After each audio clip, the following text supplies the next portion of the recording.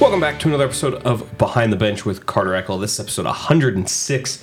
I'm your host, Carter E., joined as always by my producer, Jeff Mulvihill Jr. of InstaImage.com.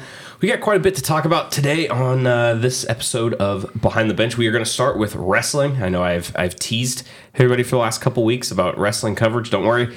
It's coming, and there will be plenty more in Wednesday's edition of the Nevada Appeal and Record Courier, where we will have season outlooks for both Carson and Douglas boys wrestling. They were out in Fallon this weekend at the Earl Wilkins Invitational, which is a setup of 5 duels or so. So we got results from that coming, and then we will talk about a bunch of basketball as those seasons really get underway, especially this weekend with the Wild West Shootout and other tournaments going on up in Reno as well. Before we go any further, though, got to thank today's title sponsor, that is Play It Again Sports, your best place to go for new and gently used sporting equipment needs. You can check them out online at www.playitagainsports.com or in the Topsy Lane Shopping Center. All right, Jeff, into wrestling. I went out to Fallon. I had never been to Fallon yet this Saturday. It wasn't as bad of a drive as I was expecting. I mean, it was an hour, so an hour is an hour. That's nothing too crazy. Got to see Douglas Carson. Dayton was also out there for the Earl Wilkins Invitational. A little bit tough to get results here early on with track. It seems like I always have issues early in the season with track wrestling here, but we do have some stuff to report, and I'll talk about kind of what their seasons will look like. Carson went 4-1 in those duels based off the information I received, and head coach Nicholas Redwine picked up his 100th career duel win as head coach of the Senators. So congrats to him. It sounds like he may be a future guest on the podcast here at some point in the near future, so we'll see how that shakes out. They've got both Carson and Douglas, turnout-wise, are up this year. Had quite a bit more people register, and as any wrestling coach will tell you early in the season, there's always some avenues for kids to not continue showing up, right? That happens, much like in any sport.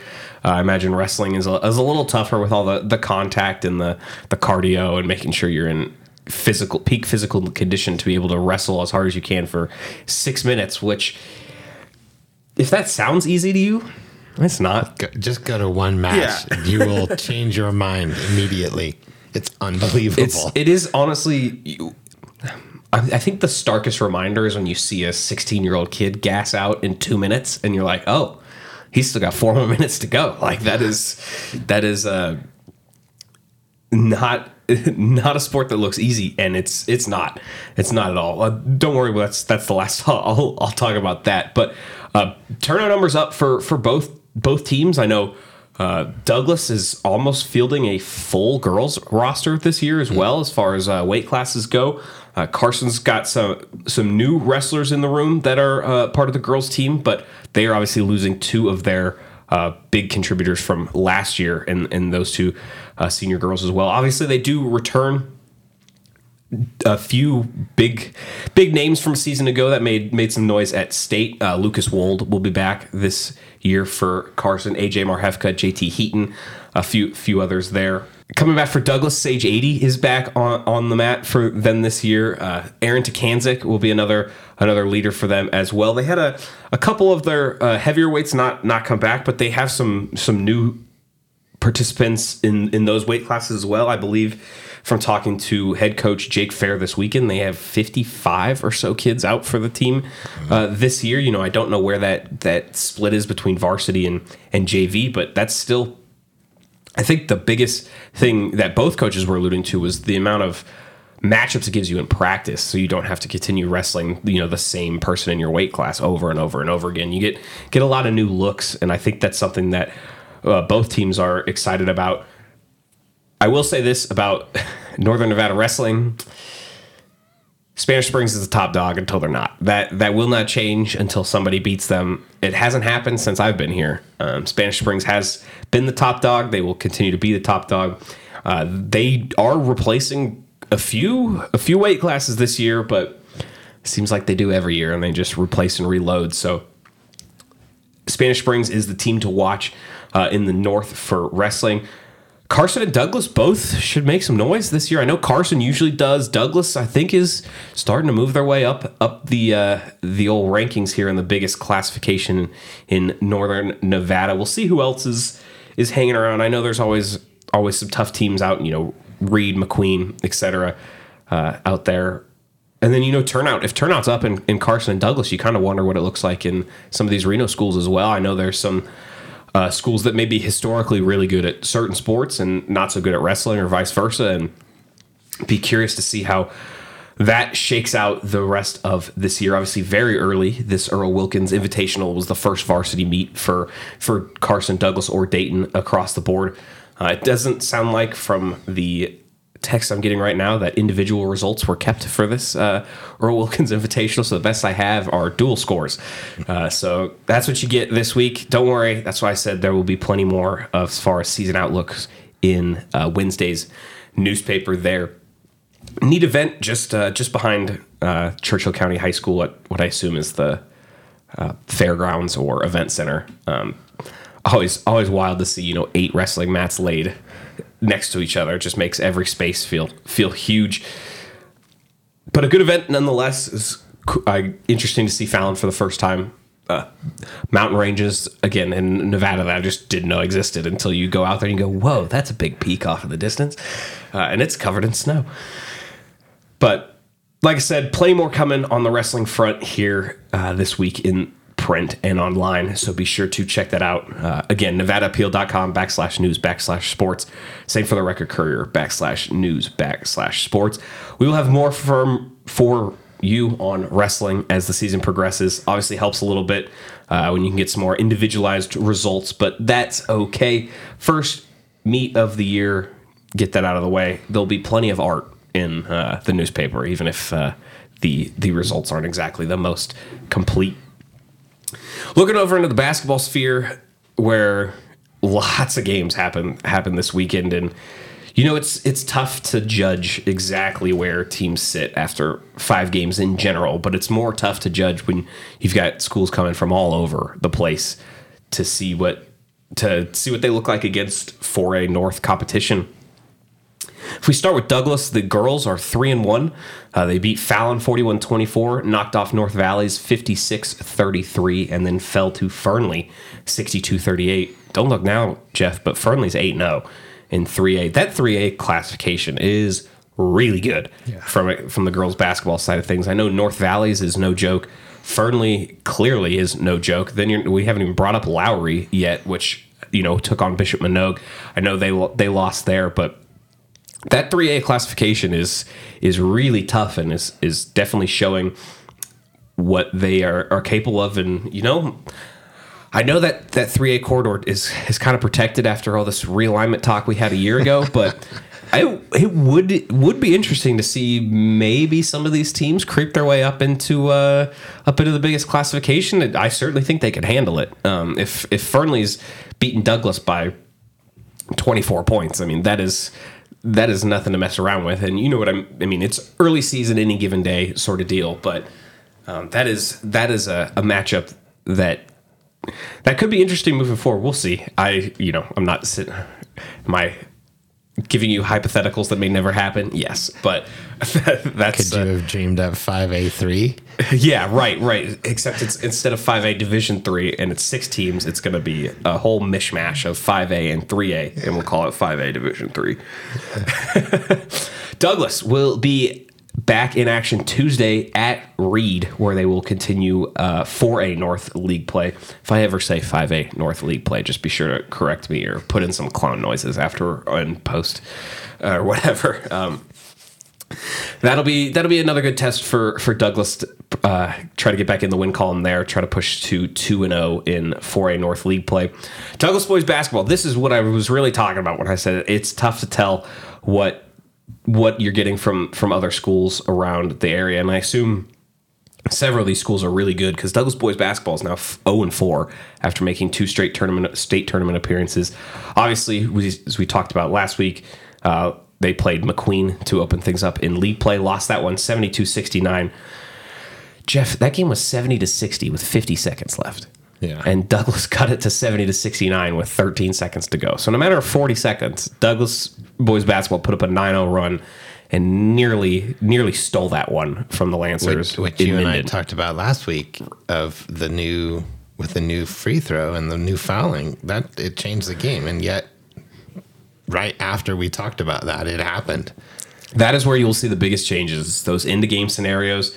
I think anytime I see somebody in a double bonus and it's the first double bonus and they miss the first free throw, it's going to be hard not to think that, like, or at least as the team, not hard to think that should be our ball. But it's a nationwide rule change. It's not just a Nevada thing. So hopefully everybody's on the same page now with that. But Douglas lost to Jesuit 79-36, lost to Vacaville 60-51, and then lost to Clark, which plays in the 4A South, 68-45. So 2 tough losses and then a competitive one against Vacaville. I know Jesuit is always really good. There's a reason why we're seeing these 4A, 5A splits down in Southern Nevada, and they're going to have a lot more competition, as we talked about last week, with 24 teams competing in the boys 4A South versus 9 up here. Caden Thacker continues to lead the way for the Douglas boys team. He's averaging 8.8 points per game. And then they have kind of a slew of guys in between 8 and 4 points per game. And I think really what they're going to need is to kind of get some second and third options. And I know they have those, we're through 4 games, so things happen. And points per game and averages are not necessarily the best way to view teams as a whole here this early on in the season. But finding some offensive firepower for some other places, and then as we talked about a little bit last week, it's going to be where's the defense going to come from? Where are those big defensive stands going to come from? Because that was one of the things that head coach Corey Thacker was probably the most upset about in that loss to McQueen, was not so much how they finished or trailing at all. It was the fact that they gave up 72 points on defense, and that is not a recipe for success for Douglas. I don't think they're going to have quite the same offensive firepower that they had in seasons past, and that's where they're going to need their defense to kind of help them out a little bit there. But get some good looks, saw some good, really high quality competition, and I think that's about all you can ask for early on in the season. It gives you a litmus test of where you are, and sometimes that can be all the motivation teams need early on in the season. Carson girls basketball has won 3 in a row. They sit at 3-1. They beat Portola, beat South Tahoe, and beat Yerington. That win over South Tahoe comes days after a loss to South Tahoe. So about a 30-point swing roughly against the Vikings there. Carson fell by right around 15 points in that first meeting, and then turned around and beat them 50-35 in the second meeting to split that season series. As far as I know, they don't play again. So 1-1 there. We'll have to. I don't think they're going to have a tiebreaker. So both Carson and South Tahoe will just have to settle with the fact that they have one win over each other there. In that win over Yerington, the most recent that comes from this past Saturday, Lauren Finnerty, 31 points. Jeff, she is a stud and is going to continue to. It sounds like this is going to come as a negative to the rest of the team, but she's going to continue to carry that offensive, the front half of that team, and I don't think that comes as too much of a surprise to anybody who's watched that team over the last 2 years. They have seen what she's capable of, and 31-point outburst, I believe, is a career high for her, and I wouldn't be surprised if she breaks it again at some point this season. Definitely had multiple games last year in the mid to high 20s. Also in that win over Yerington, Dahlia Keating and Anna Casares with 11 points apiece. Fortunately, those are the only stats I have at the moment. So if you're not hearing a whole lot of stats, it's because they're not on Max Preps, and you'll be hearing from me, whether it's on the podcast or via text message. Don't you worry. We're getting after the stats this winter because they're super important, especially when it comes to basketball, in my opinion. Anyways, Carson girls basketball will go play at McQueen Tuesday. Douglas has already routed McQueen by about 30 on the girls' side of things, so very interested to see how Carson's first league game goes against the Lancers in Reno. Tough test is going to come this weekend when Carson will travel. It could be a tournament, so it may not be to Pershing County, but they're going to play Pershing County, who is undefeated at the moment at 5-0. in 2A. So another smaller school in terms of classification, but one that doesn't seem to be playing in its weight class, seems to be playing kind of above its weight class there. Like I said, that is December 9th, which I believe is Friday. We are taping this Monday morning for what it's worth. Over to Carson basketball, they are 2-3. So far this season, they beat Sparks 62-55 last week, turned around and beat Wheatland in this weekend tournament 63-33, fell to 12 Bridges 71-63. Jeff, do you have any idea where 12 Bridges High School is? Lincoln. Oh, because then I looked it up. Then they went and lost to Lincoln 67-28. So I guess I could have gotten that far. No worries on the stats for Carson boys basketball. I appreciate you guys. They have those in through 4 games, not through all 5, but through 4 games. Muhammad Falls leading the way with nearly 12.5 points per game for the Senators. He's averaging 2.5 steals per game as well as 1.3 assists per game. Justin Moore, 8.5 points per game. I believe he's the team's leading rebounder at the moment as well. Landon Hoff, 7.5 points per game. Japeth Banco, 6.5 points per game as well as 2 rebounds per game there. So they're kind of finding their little scoring bunch, and we'll see if some of the other players, kind of break into that. Of course, as we alluded to, they're figuring out quite a new bit about themselves with all the seniors they lost, as well as not having their leading assister last year in Michael Hughes, who, like we said last week, and I said in the preview, will be out for, I guess, indeterminate amount of time at the moment, but they are hoping to get him back this season. But close competitive game against 12 Bridges. I think, if you're Carson High boys basketball, that's about all you can ask for right now is just finding ways to battle for, 32 minutes, 8 times 4. I always forget the quarters. You spend time watching college basketball and the NBA, and they all blend together.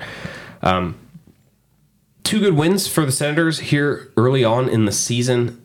Carson High boys basketball will get into their league slate this week. They will follow the girls out to McQueen tomorrow, being December 5th. Going to be an interesting matchup if McQueen beat Douglas already.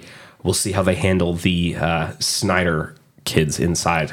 Cade Snyder was quite the player to watch for McQueen here against Douglas.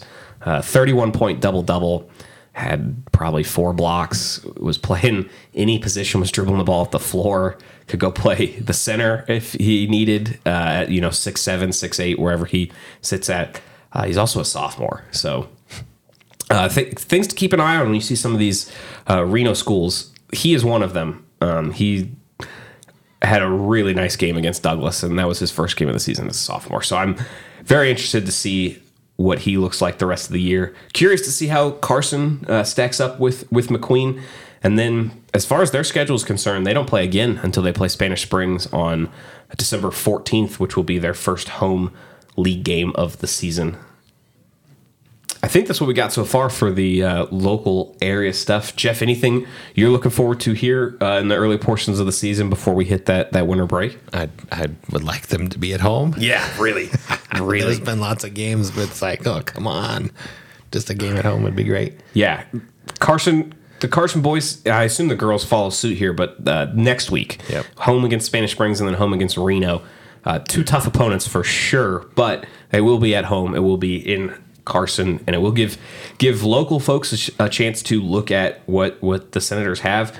The nice thing is, for all those away games you play early in the year, in theory, it means you got a little bit more of a home slate lined up on the back end, and they do. Out of the break, they'll be home for 4 of 5 league games there. The only road one mixed into the middle is at Bishop Minogue. Of course, there are some tough opponents hiding in there. Douglas is in there. The rematch against McQueen is in there, and then we got Reed and Galena as well. So it's going to be an interesting year in the 4A North.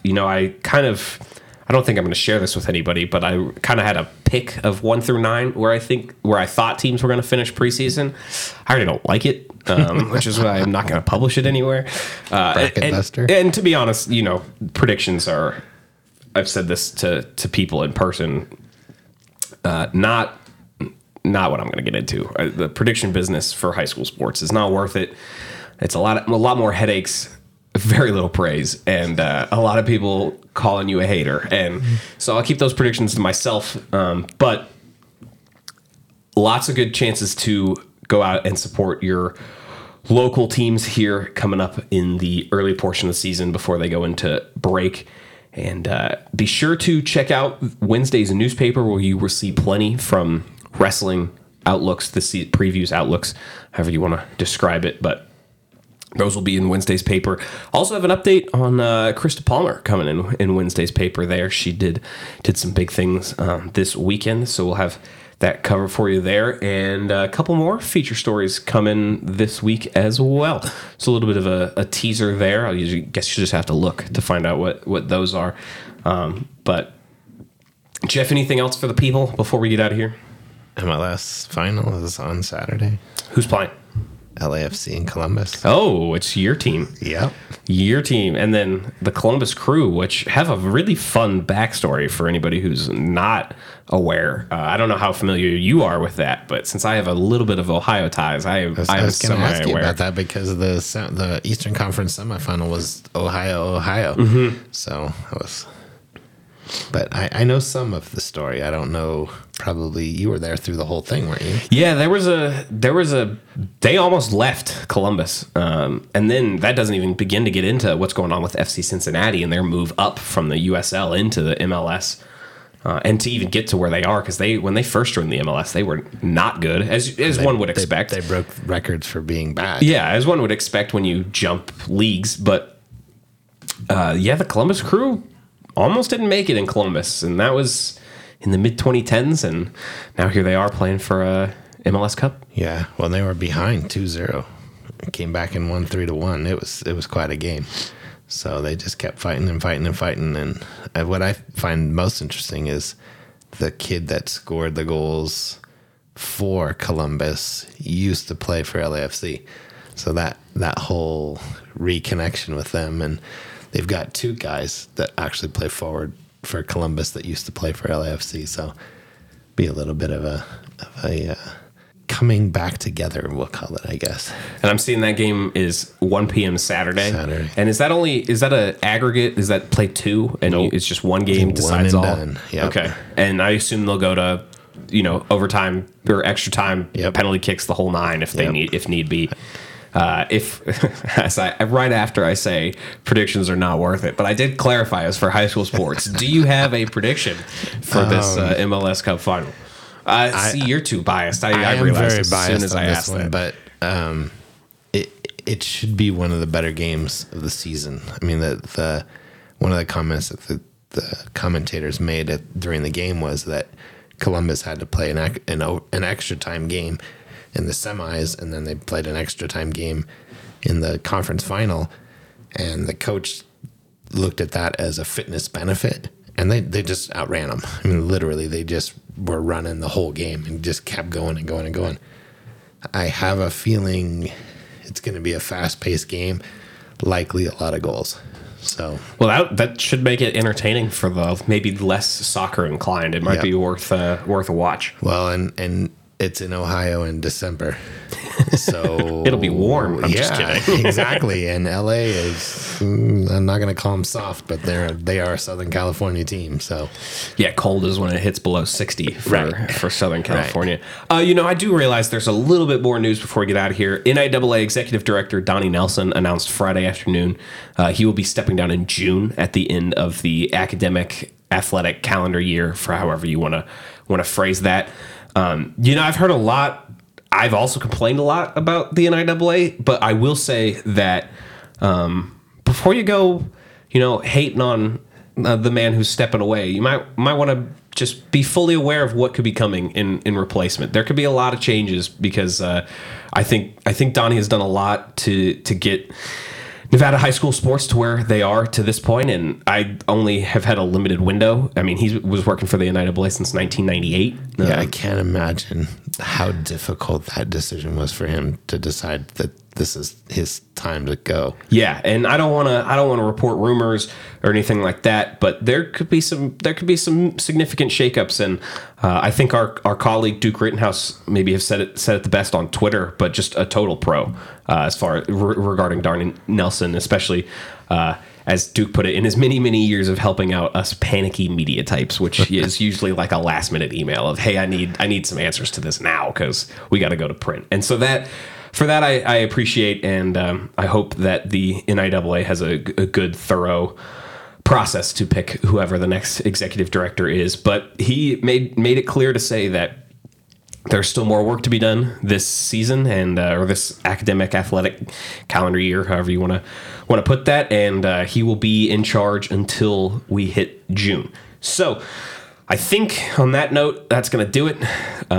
Thank you for listening to Behind the Bench, and thank you to today's main sponsor, that is Play It Again Sports, your best place to go for new and gently used sporting equipment needs. You can check them out in the Topsy Lane Shopping Center or online at www.playitagainsports.com. As always, thank you to my producer, Jeff Mulvihill Jr. of instaimage.com, and be sure to check out all of the local sports coverage in the Nevada Appeal and Record Courier. Maybe even pick yourself up a physical copy.